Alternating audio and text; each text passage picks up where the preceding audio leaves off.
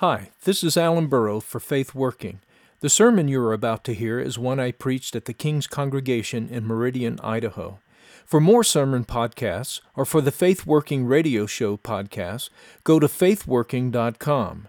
To subscribe to all our Faith Working podcasts, go to the iTunes Store and search for Faith Working under Podcasts.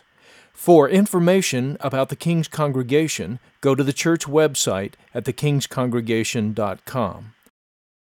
This morning we come to Matthew chapter 13, verses 24 through 43. This is pretty much the rest of the latter part of Matthew 13. Last week we considered the first part where Jesus is teaching about the kingdom of God in parables. So let's read together. This is the word of God. Another parable he put forth to them, saying, The kingdom of heaven is like a man who sowed good seed in his field. But while men slept, his enemy came and sowed tares among the wheat, and went his way. But when the grain had sprouted and produced a crop, then the tares also appeared. So the servants of the owner came and said to him, Sir, did you not sow good seed in your field? How then does it have tares? He said to them, An enemy has done this. The servants said to him, Do you want us to go and to gather them up? But he said, No, lest while you gather up the tares, you also uproot the wheat with them. Let both grow together until the harvest. And at the time of harvest I will say to the reapers, First gather together the tares and bind them in bundles to burn them, but gather the wheat into my barn. Another parable he put forth to them, saying, The kingdom of heaven is like a mustard seed, which a man took and sowed in his field, which indeed is the least of all the seeds. But when it is grown, it is greater than the herbs, and becomes a tree, so that the birds of the air come and nest in its branches.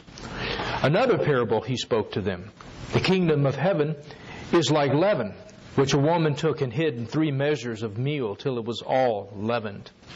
All these things Jesus spoke to the multitude in parables, and without a parable he did not speak to them, that it might be fulfilled which was spoken by the prophet, saying, I will open my mouth in parables, I will utter things kept secret from the foundation of the world. Then Jesus sent the multitude away and went into the house, and his disciples came to him, saying, Explain to us the parable of the tares of the field. He answered and said to them, He who sows the good seed is the Son of Man. The field is the world. The good seeds are the sons of the kingdom, but the tares are the sons of the wicked one. The enemy who sowed them is the devil.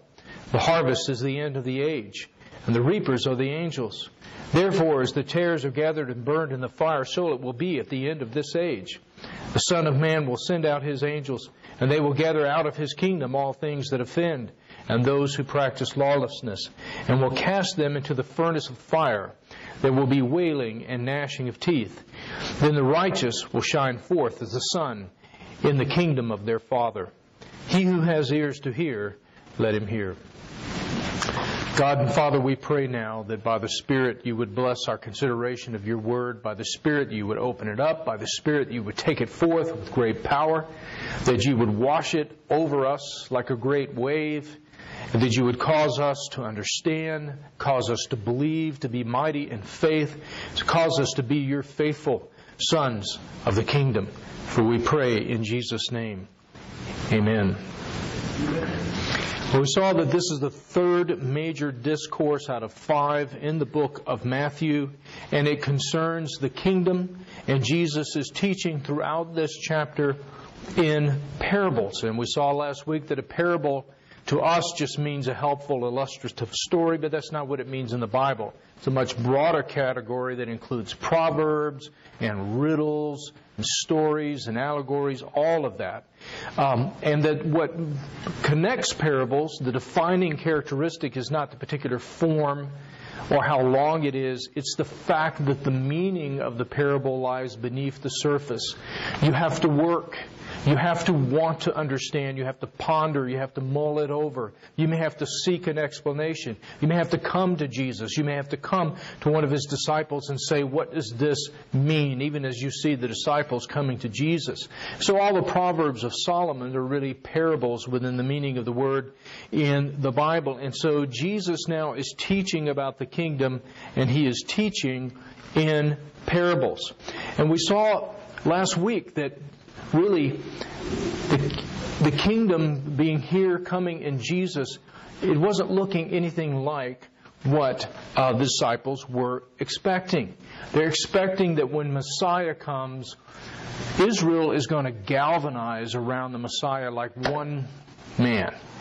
And everybody's going to believe, and everybody's going to be fired up, and everybody's going to be following Him, and so forth. And that's not at all what the disciples are seeing. They're seeing division. They're seeing people be nonchalant about Jesus, don't really care. They see people opposing Him, and particularly the leadership. And this will grow without His ministry. More and more and more, the leadership will come to oppose Jesus and want to destroy Him. And so they see, even looking at God's own people, looking at Israel, they just see really a lot of chaos and opposition and anger and all of these things happening with the presence of the Messiah and the coming of the kingdom. Now, in this second part of Matthew 13, we see it really has the same basic structure of the first part that we looked at last week.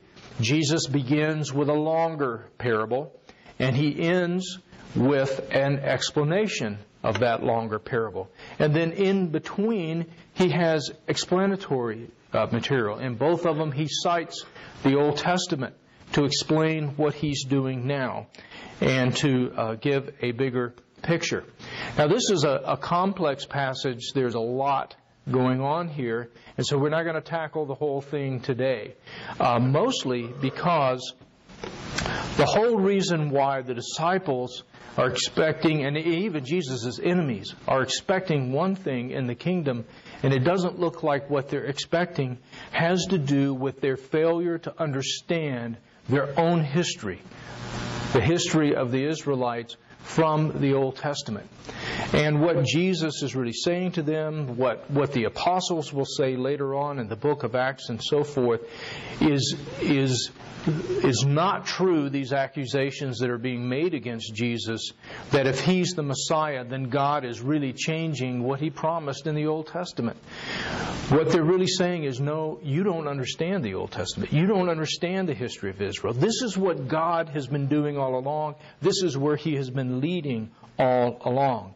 And so He's teaching them, He's bringing them to understand the true nature and the true future of the kingdom of God. So what we want to do is focus on part of this week, and then we will finish it next week. So we've got a couple of different aspects, a couple of different viewpoints going on in this passage.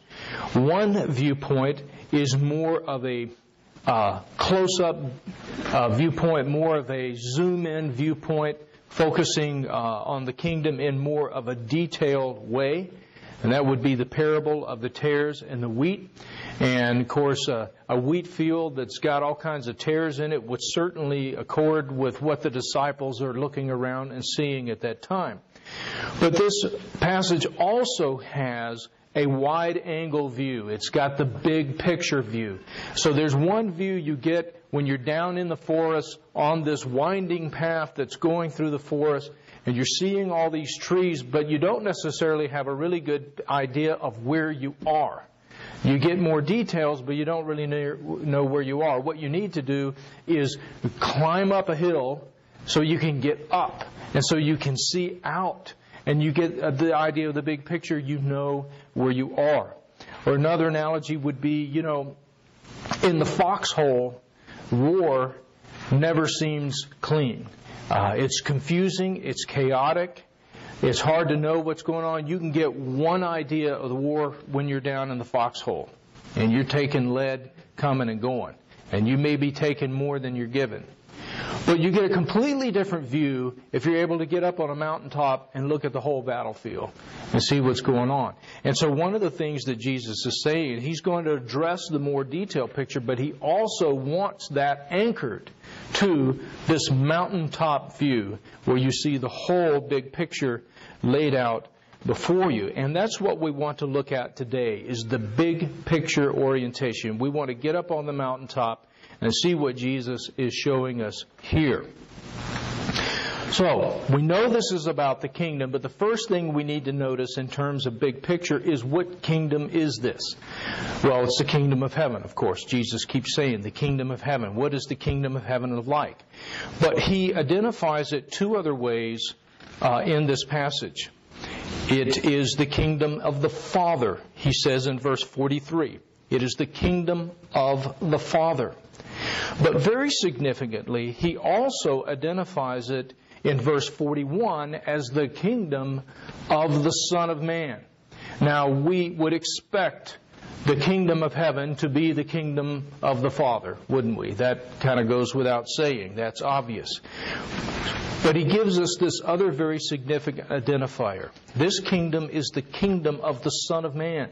When the Son of Man removes the tares, He removes them out of His kingdom. All that offends out of His kingdom. So this is the kingdom of heaven, the kingdom of the Father, which is also the kingdom of the Son of Man. And that, of course, brings us to the question, who is the Son of Man? Well, first of all, we know that is the title that Jesus took to Himself.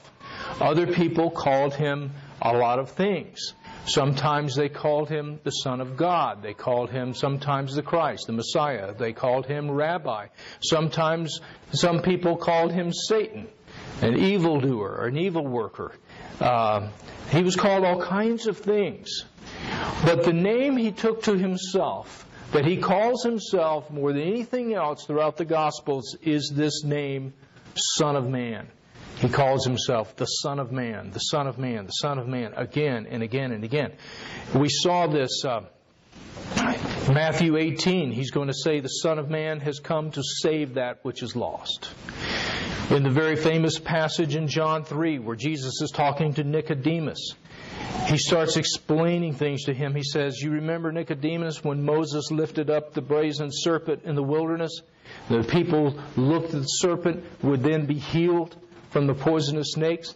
He said, as Moses lifted up the serpent in the wilderness, even so must the Son of Man be lifted up. It doesn't say, so must I be lifted up. The Son of Man must be lifted up, that whoever believes in Him should not perish but have eternal life.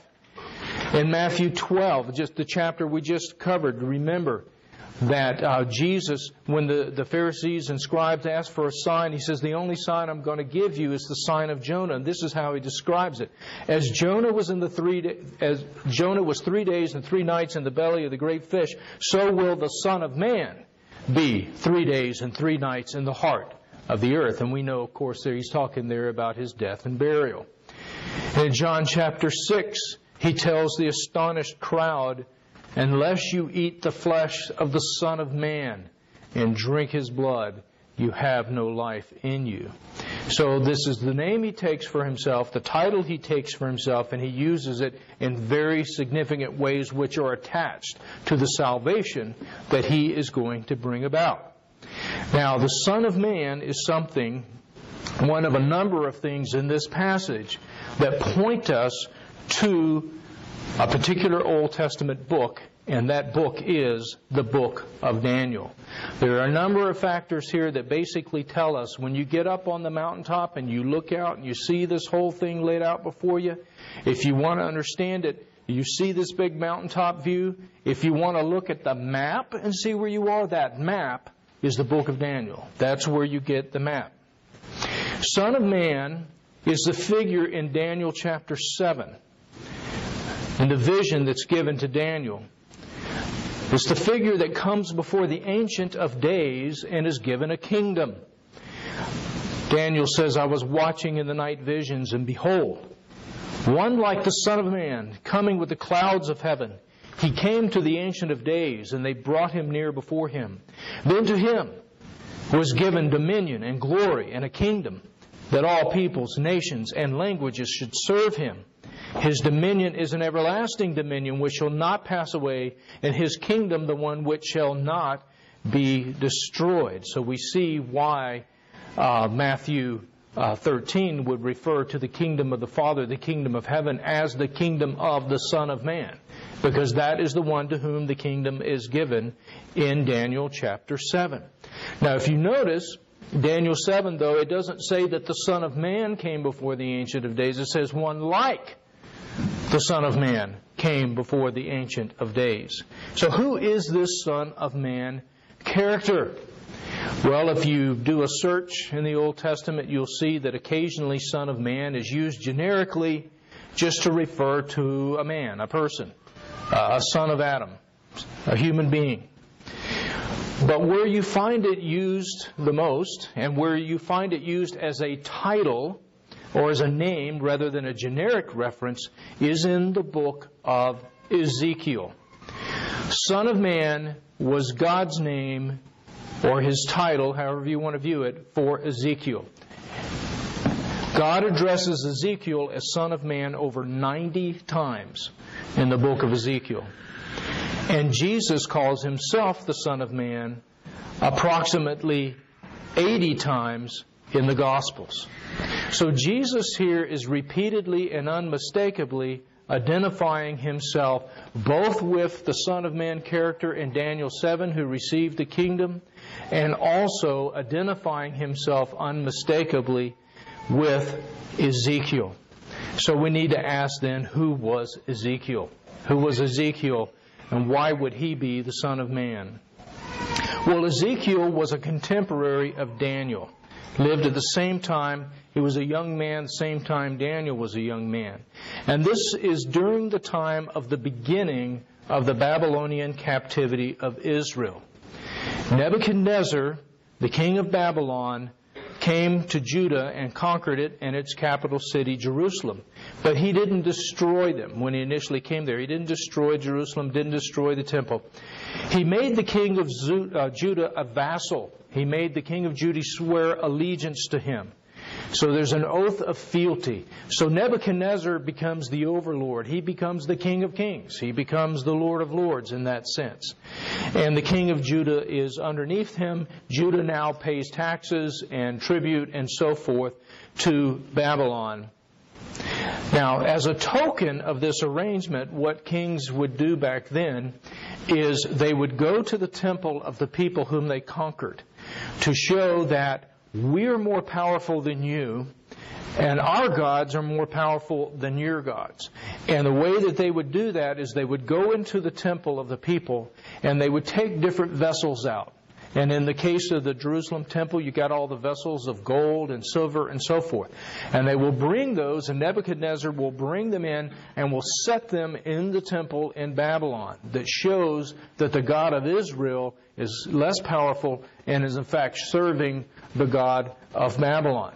Now, later in the book of Daniel, you know at Belshazzar's feast, the famous feast with the handwriting on the wall, how it starts is with Belshazzar calling to go get the vessels that were brought from the temple in Jerusalem and to bring them out, and we're going to party. And this is another way of showing not only are we above them and our God above them, but I mean we're so far above. We're going to party with their God's stuff. And so they take the vessels off to go to the temple in Nebuchadnezzar. But the other thing they do is they take human vessels. Because the vessels, you see, stand for people. Just like the temple really stands for God's people. And so when they take the vessels of gold and silver, the finest out of the temple, they also take the best of the young men that are in Jerusalem to come and serve Nebuchadnezzar. That's how Daniel and his three friends, Shadrach, Meshach, and Abednego, end up going to Babylon, because they're the human vessels that are taken there. This all shows the superiority of Nebuchadnezzar and his gods. Okay, now later on, a few years later, Nebuchadnezzar will go and take some more vessels from Jerusalem, and he will take some more human vessels. So he'll take some more of the young men. And one of those young men is Ezekiel. So Daniel and his friend get taken off the first time. Ezekiel and others get taken off the second time. Now what happens is a few years later is rebellion and so forth is being fomented in Judah. You remember in Jeremiah, who was the prophet that when all of this is happening, and it's leading up to the Babylonian captivity, he makes it very clear to the people that, look, God's giving you over to Nebuchadnezzar. Nebuchadnezzar don't know God's behind this, but I'm telling you. And the reason why nothing you do is going to stand in the way of this is because it's God who's behind this. It's God who's doing this. This is God's judgment on you. So, Jeremiah keeps telling them, number one, to repent, and number two, to submit to the Lord's discipline. And do not revolt against Nebuchadnezzar because you are not going to win. This is the Lord's hand bringing this rod down, and you're not going to stay it. But what they do is, again, this whole spirit, they throw Jeremiah in the prison and down in the dungeon because we don't like what he's saying. You know, get us a different prophet. You got any more prophets? You know, bring us one of them. You know, we want somebody who tells us good news. And they regarded Jeremiah really as a traitor. It's like, here we are, Jeremiah, we're in crisis. We're in crisis mode here. We've got all these foreign policy and national security issues, and then we got political and economic issues. This is the time when we all need to come together, and here you are, just dividing everything up and speaking against us. So they regarded him as a traitor, even as later on they will, in a lot of ways, regard Jesus as a traitor. So it continues to foment. And eventually the king of Jerusalem and the people, they rebel against Nebuchadnezzar. They declare their independence, won't pay tribute anymore, won't do that. When Jeremiah's been telling them, you better submit, God will be with you, you repent, you honor the Lord, He will be with you in captivity. There will be 70 years of captivity, He will bring you back. Well, the people revolt, and Nebuchadnezzar comes back to Jerusalem. Now, it was for what's really the third time. This time, he says, I've had enough of you. He lays siege against the city. He destroys the city. He destroys the temple. He takes it apart stone by stone. Okay? And at that point, most everybody in the land is taken out, all except for the very, very poorest of the people. They're left in the land. So the whole land is pretty much desolate. And so they take most of the people, and he scatters them throughout the Babylonian Empire among all the nations. And the whole point is, you guys are a bunch of rebels. You don't get to have a city anymore. You don't get to be a people anymore. He's scattering them all out to destroy them, really. So the book of Ezekiel is written between the time Ezekiel is taken off into captivity and the time when Judah revolts, resulting in the destruction of Jerusalem. And one of Ezekiel's big theme in his book is God is saying, do not revolt. This is the hand of the Lord. This is the hand of the Lord. It is His rod. You better submit to His discipline. If you turn and repent and you understand that it's your wickedness that has brought this about, not the wickedness of Nebuchadnezzar. Is he wicked? Yeah, you bet. Is he a good guy? No, he's not. Is Babylon good? No, they're not. But God wouldn't ever use a more wicked pagan power to punish His own people, would He? Like all the time. Like all the time. So God is more concerned with His own children. His big concern is not how are the pagans behaving. It's how is His own household behaving. It's not, oh, do they like me? No, it's do my children love me? That's the issue. And so He's always focused on that. And then the God's people and His children are always misunderstanding. They're always going, but Dad, we're not as bad as the kid down the street. They're worse than we are. They're the bad ones. I mean, you're the mayor of the city. You should be doing something about them, not about us. Well, God is a good mayor, and He says, no, I deal with my own kids first. Judgment always begins with the household of God, because God's platform as a testimony to the world and as a light to the world depends on the testimony of His own children. Otherwise, what He's saying is, just like any ruler who's talking to you about how all the kids ought to be behaving while their kids are going crazy, it's a bunch of talk. It's a bunch of talk, and talk is cheap. So it depends on God's people, His own children, loving Him and bearing the fruit of His fatherhood. And that's why He is focused on them. Okay, so Ezekiel's taken off. He's writing during this period in between the captivity and the destruction of Jerusalem. Now, here's the really interesting thing. Ezekiel was of priestly lineage. Okay, so he's born of the line of Aaron. He's going to become a priest when he turns 30. That's the age that you would enter into the priesthood and start carrying out your duties. Just like Jesus was 30 when He began His ministry. Start noticing the connections there. So at age 30 is when the book of Ezekiel starts. Okay, he's 30 when God appears to him in this vision. And God is really calling him into the priesthood, and Ezekiel really functions like a kind of an ex officio high priest to those who have been carried off in exile already. But here's the really interesting thing. God, he's 30 now, he's coming into the priesthood to minister like high priest to these people. God calls him as a prophet. All right? Calls him as a prophet. Now, normally, in the Old Testament, the offices are kept separate.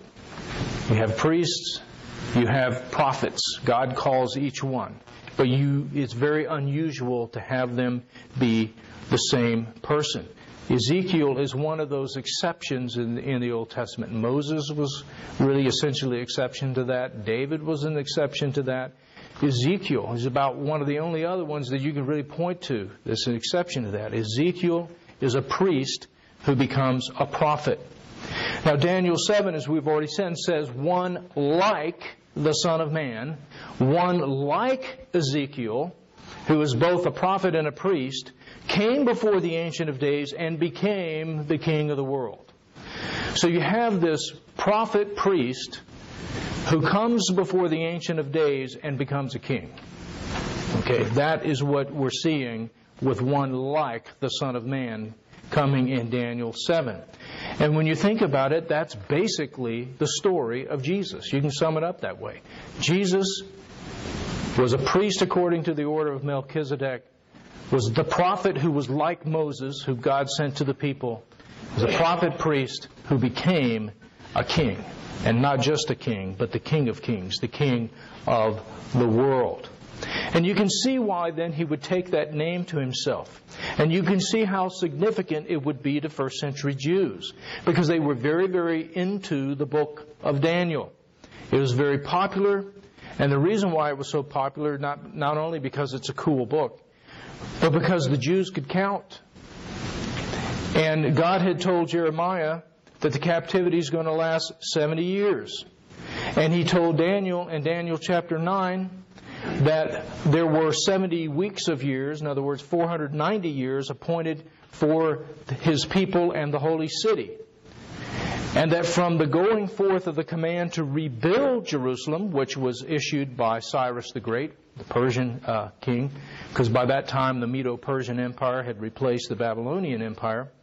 So he said that from the time of the command to rebuild Jerusalem, there would be 69 weeks of years, in other words, 482 years until the Messiah. And it talks about how the Messiah is going to be cut off, i.e. death, but not for himself, and all those other things.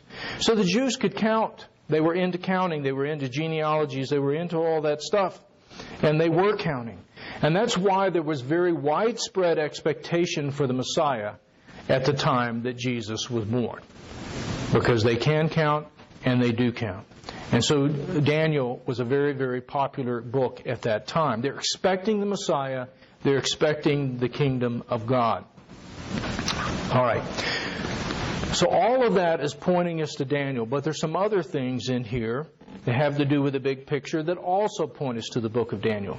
The two short parables of the mustard seed and of the leaven bear strong resemblance to the vision of Daniel 2 concerning the stone that is cut out without hands and which comes and strikes the ancient empires on the foot and over time grows to fill the whole earth.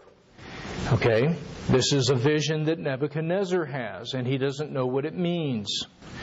And he threatens to kill all the wise men and the enchanters and the so forth unless they tell him the dream plus its interpretation. They were happy to give him interpretation. But he knows it's basically like dealing with a bunch of lawyers. They're just going to tell him stuff. And so he says, okay, tell me the dream. And tell me the interpretation. And they're going, well, yeah, read the contract. You're asking us to do stuff that nobody can do. And Nebuchadnezzar says, I'm going to kill all you sniveling guys who sit around here eating my food and drinking my wine and wearing my fine clothes. I'm going to get rid of every one of you if you don't tell me the dream and the interpretation. Of course, we know Daniel, God gives him the interpretation, and he comes and tells him. And he tells him this big statue that Daniel is seeing with a head of gold and the chest and arms of silver, and then the midsection is made of bronze, and then the legs are made of iron, and the feet are iron and clay. He says these are four ancient empires. He says, you're the head. So we know where the starting point is. That's the empire of Babylon. And then you have another empire coming, and that's the Medo-Persian Empire. They take over. That's what Belshazzar's feast is all about. They conquer Babylon at that time. They got in through the aqueduct. Okay, and then you have the third empire, is of course the Greek Empire of Alexander the Great, which gets divided four ways. And then finally you have the empire of iron with feet of iron and clay, and that is the Roman Empire. And so he says, these are these four great empires starting with you, Nebuchadnezzar.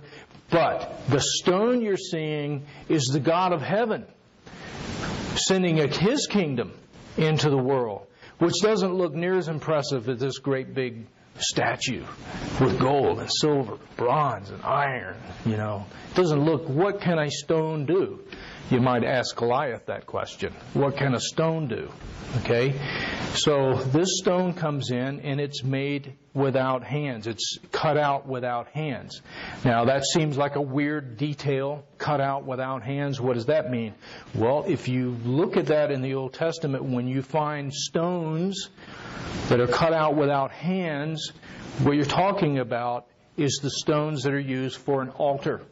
Because God says, when you make an altar to me, you will put no tool on it. The stones will be as I made them, not as you make them. It's one of the gods saying, you worship me as I say. You don't bring your works to me. Okay? So, anyway, the stone comes, it strikes these empires on the foot. What can a blow to the foot by a small stone do?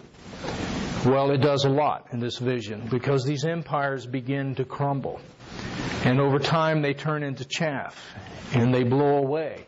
But the stone doesn't stay small. It grows, it becomes a mountain, and it fills the whole earth. And he says the God of heaven is going to establish his kingdom in the earth, and it will be the one that will never end.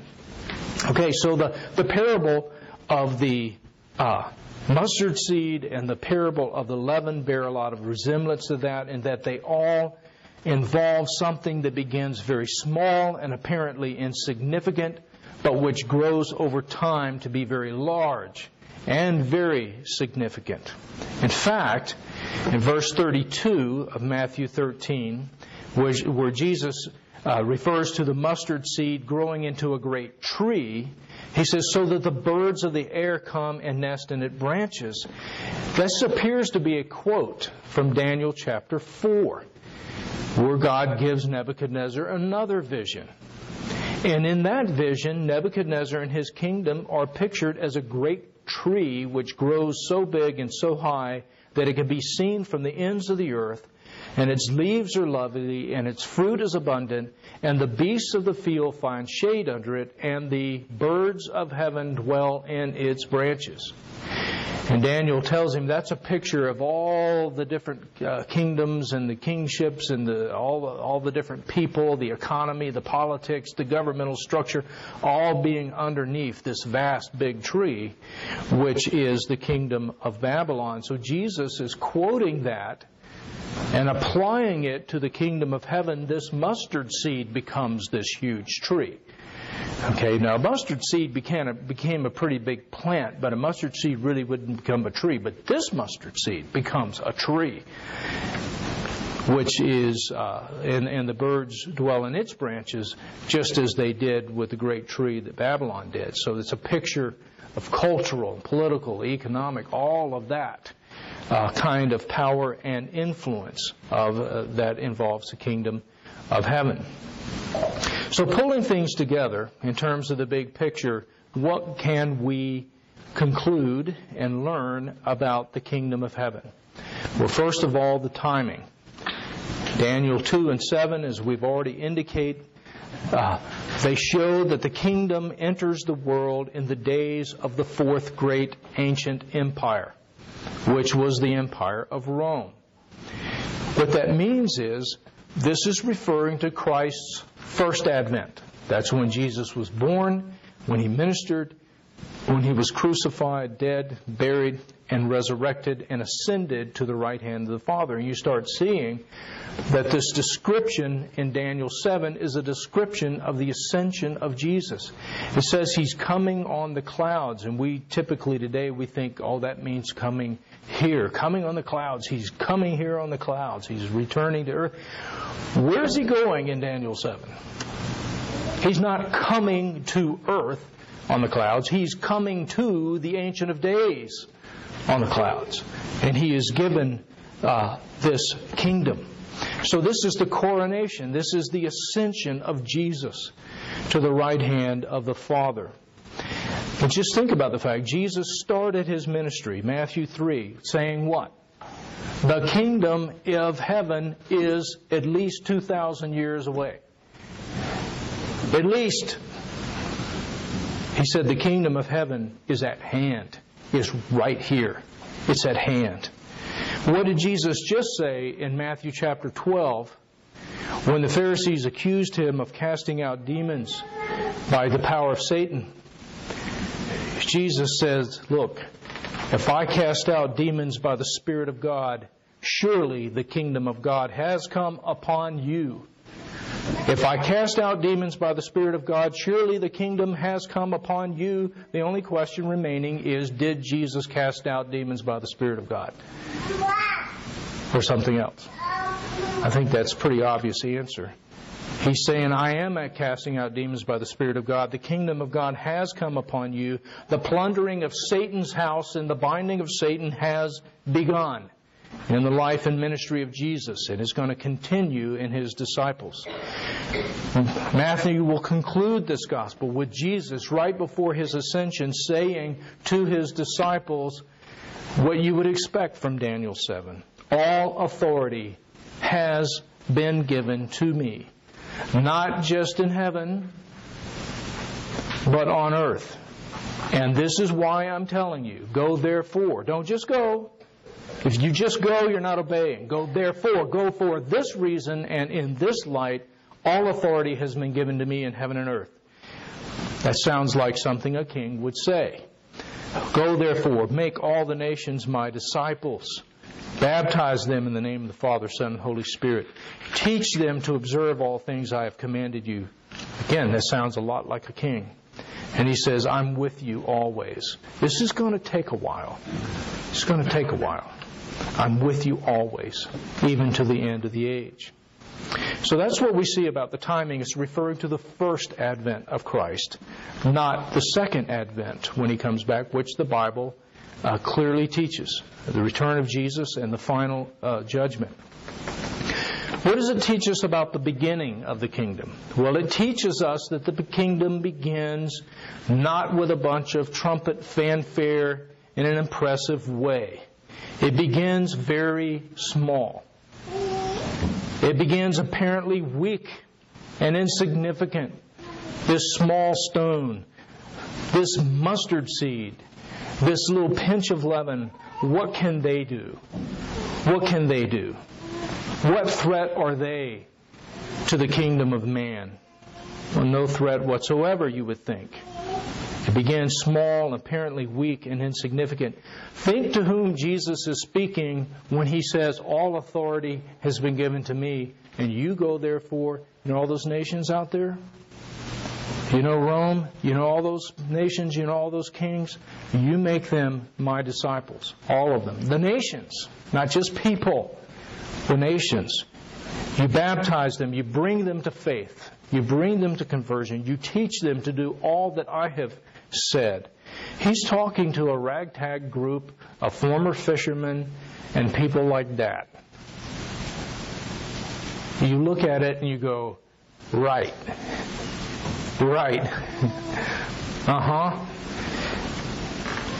Well, that's like the little stone. That's like the mustard seed. That's like the pinch of leaven. That's exactly how the kingdom starts.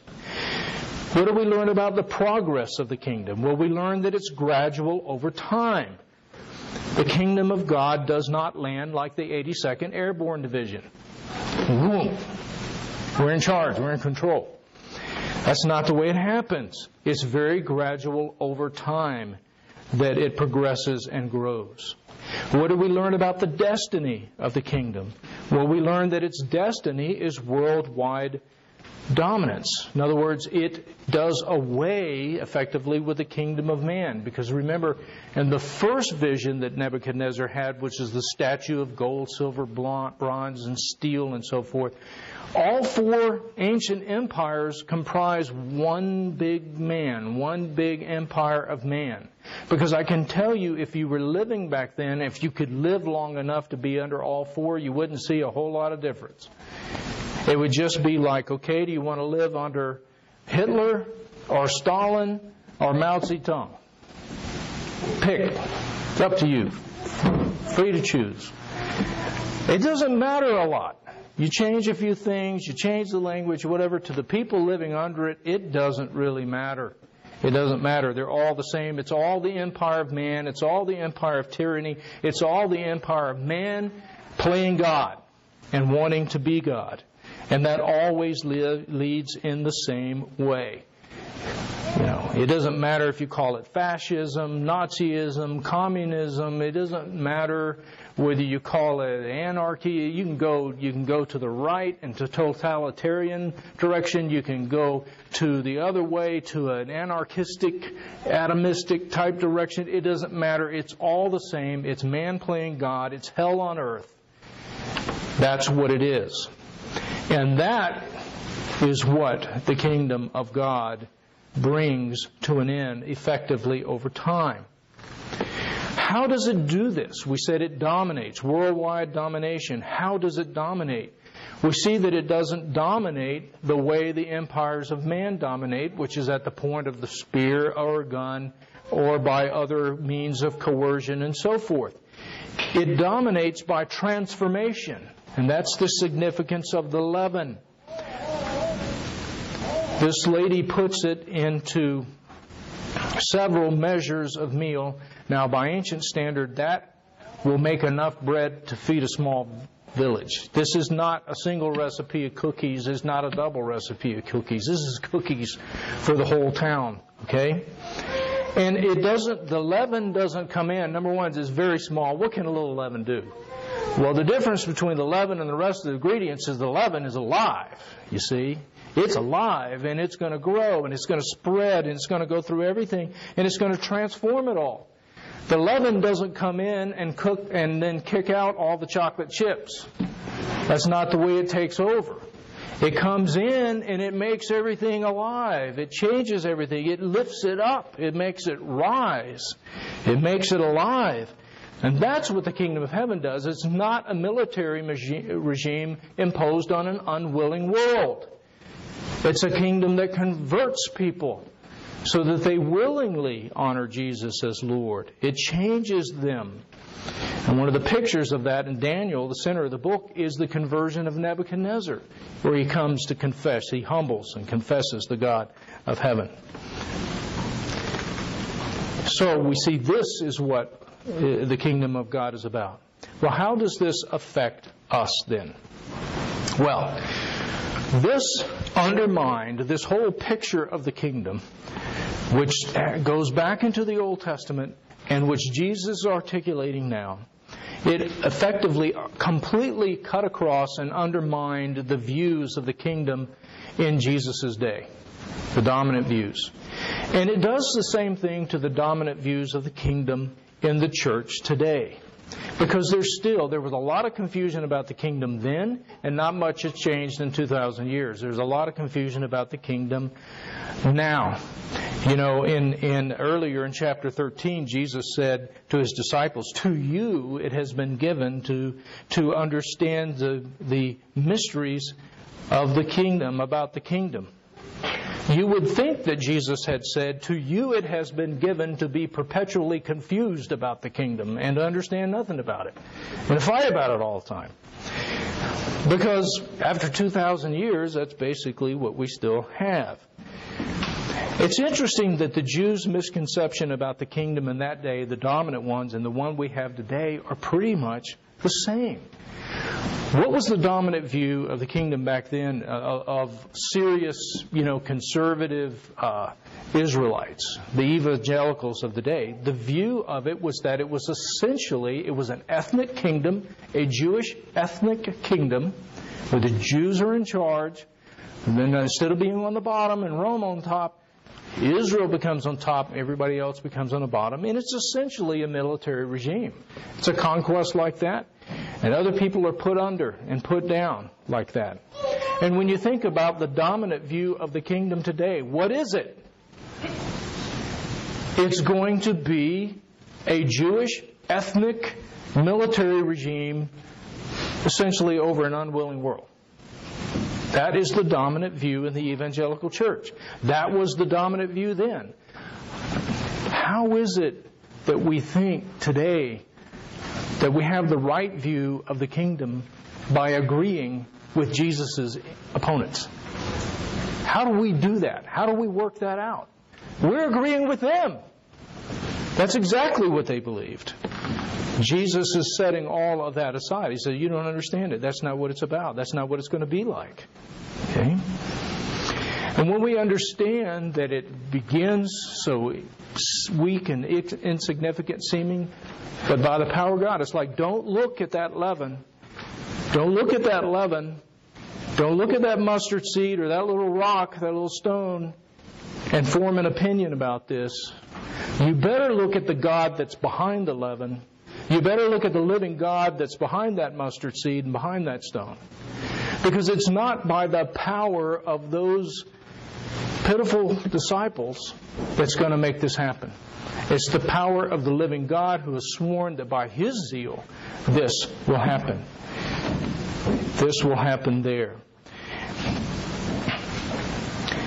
The Bible is full of the story of God answering His promises in ways that far exceed what His people ever thought, and yet in ways which they did not expect. And that is exactly what we see in the kingdom. Now, what does this do for us when we have this view of the kingdom as opposed to the dominant view today? Now, I've mentioned the dominant view, essentially Israel, ethnic, military regime, and so forth, which comes, boom, over the world at the second advent of Christ, which is different than the picture Jesus has given. The second biggest alternative is that, well, the kingdom of God came with Jesus, but it only applies to part of life. It only applies to the church. It doesn't apply out there to the world. It's limited in time. It's off in the future. It's limited in its reach. It doesn't really convert people. It's just imposed over them. Or it's limited in its scope. It's just to the church. It's just to the hearts of believers. It's in my heart. It's in here. Well, yeah, it is. But that's not the only place where it is. Because remember, the thing about leaven is it does not behave. It doesn't stay where you put it. So you take this whole big lump of dough and you stick the leaven way over here in the corner. And you say, I'm going away now. I'm going to go to bed. I want you to behave yourself. You stay right there. It's not going to stay there. It's going to go through the whole thing.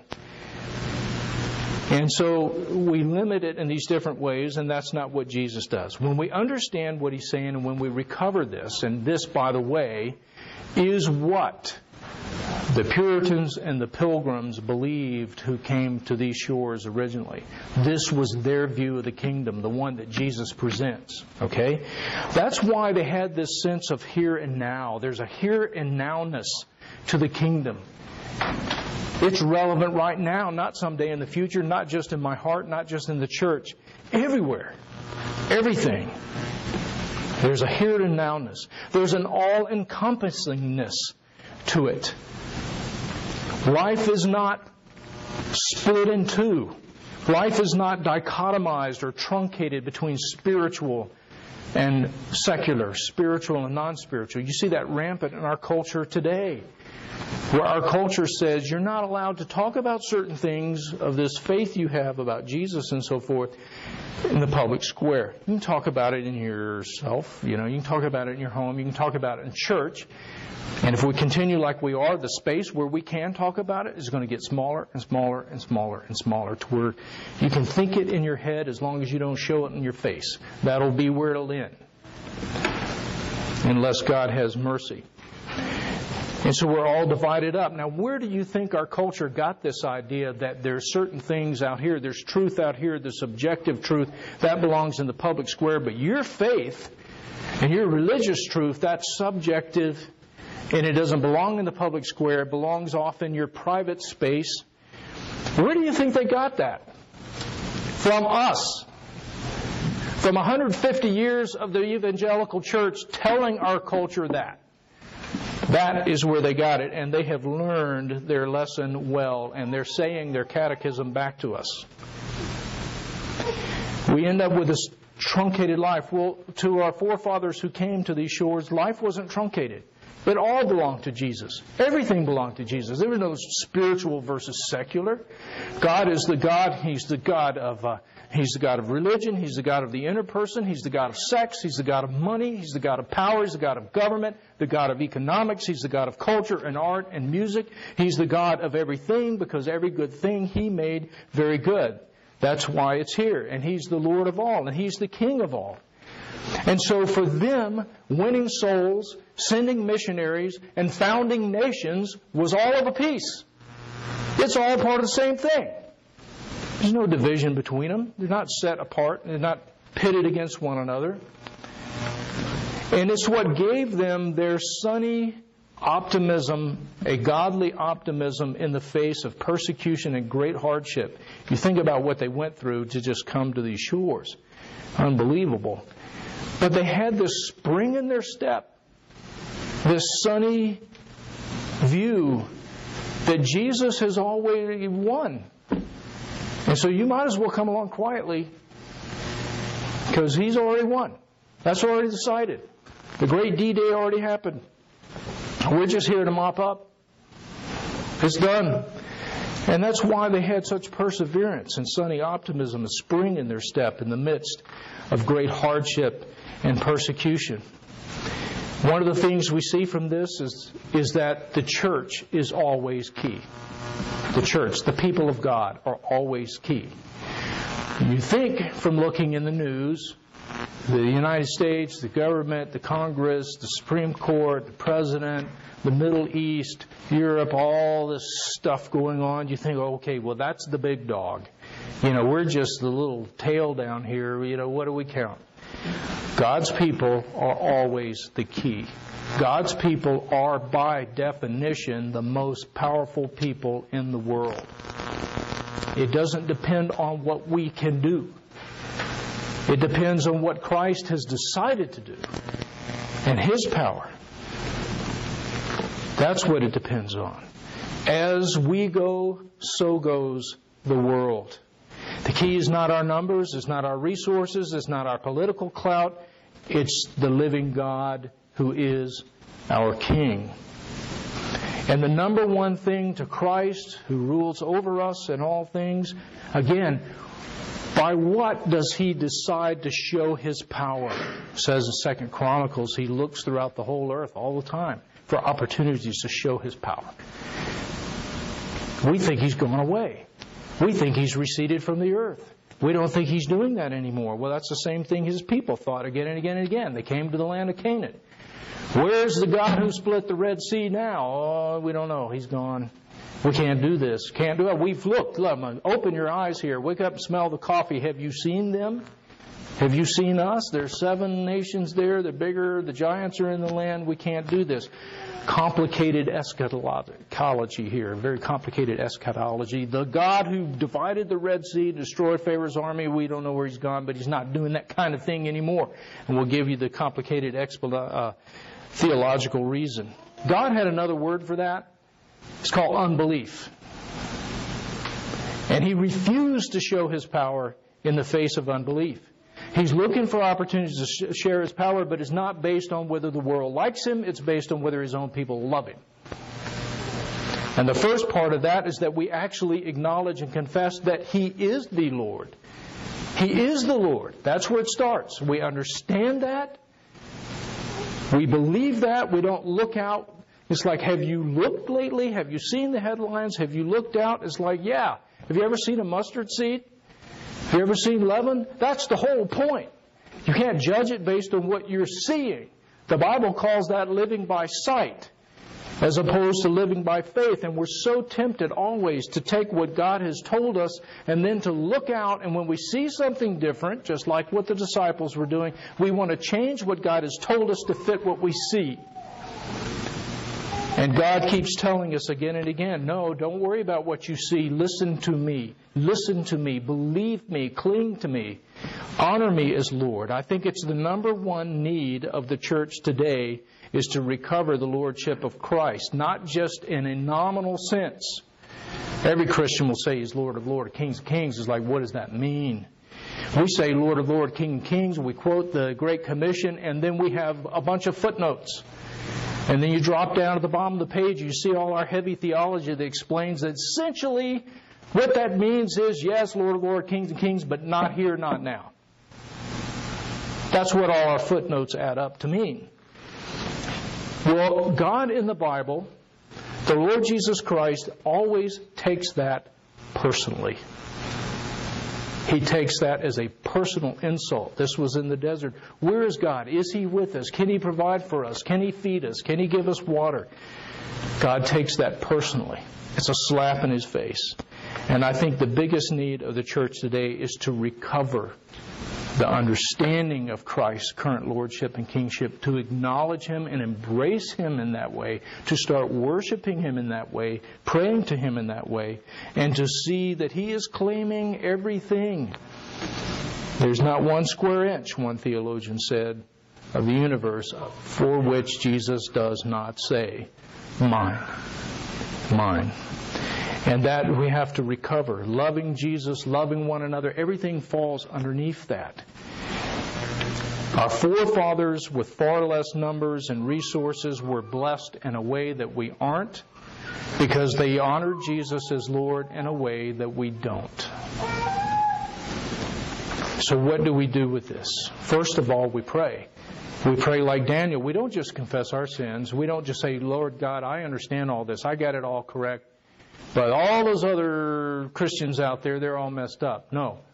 We are they are us. We're all together. We're all together. We confess our collective sins. We confess the sins of our fathers. We confess this failure to embrace Him and show His lordship. And we pray that He will grant revival and reformation in His own people, His church, to turn back to Him in this way. We worship Him as the present King and Lord. We live that way. We don't carve out parts of our life where He doesn't really apply. We see Him as the Lord of everything. And we share. We share this. We share this with other Christians in a winsome way. In a winsome way, not in a combative way. Because let me tell you, when I first became a Christian, I didn't believe this. I was taught and I believed what the dominant view is today. The first book I read as a Christian, brand new Christian, 17, Late Great Planet Earth. There I was in my backyard going, whoa. reading all this stuff. So they're us, we're them. We share these things in a winsome and a loving way. And I think one of the best ways to do that, one of the best segues into this that's non-threatening, that can show a common ground and open people up, is to point out that our forefathers who gave us the Christian heritage that we have, that all Christians want to believe in, they had a different view of the kingdom of God than we do. Our view today, that wasn't their view. I think that's a very good entry point. So I leave these things with you now, and I pray that you will take them to heart in the name of the Father, Son, and Holy Spirit. Amen.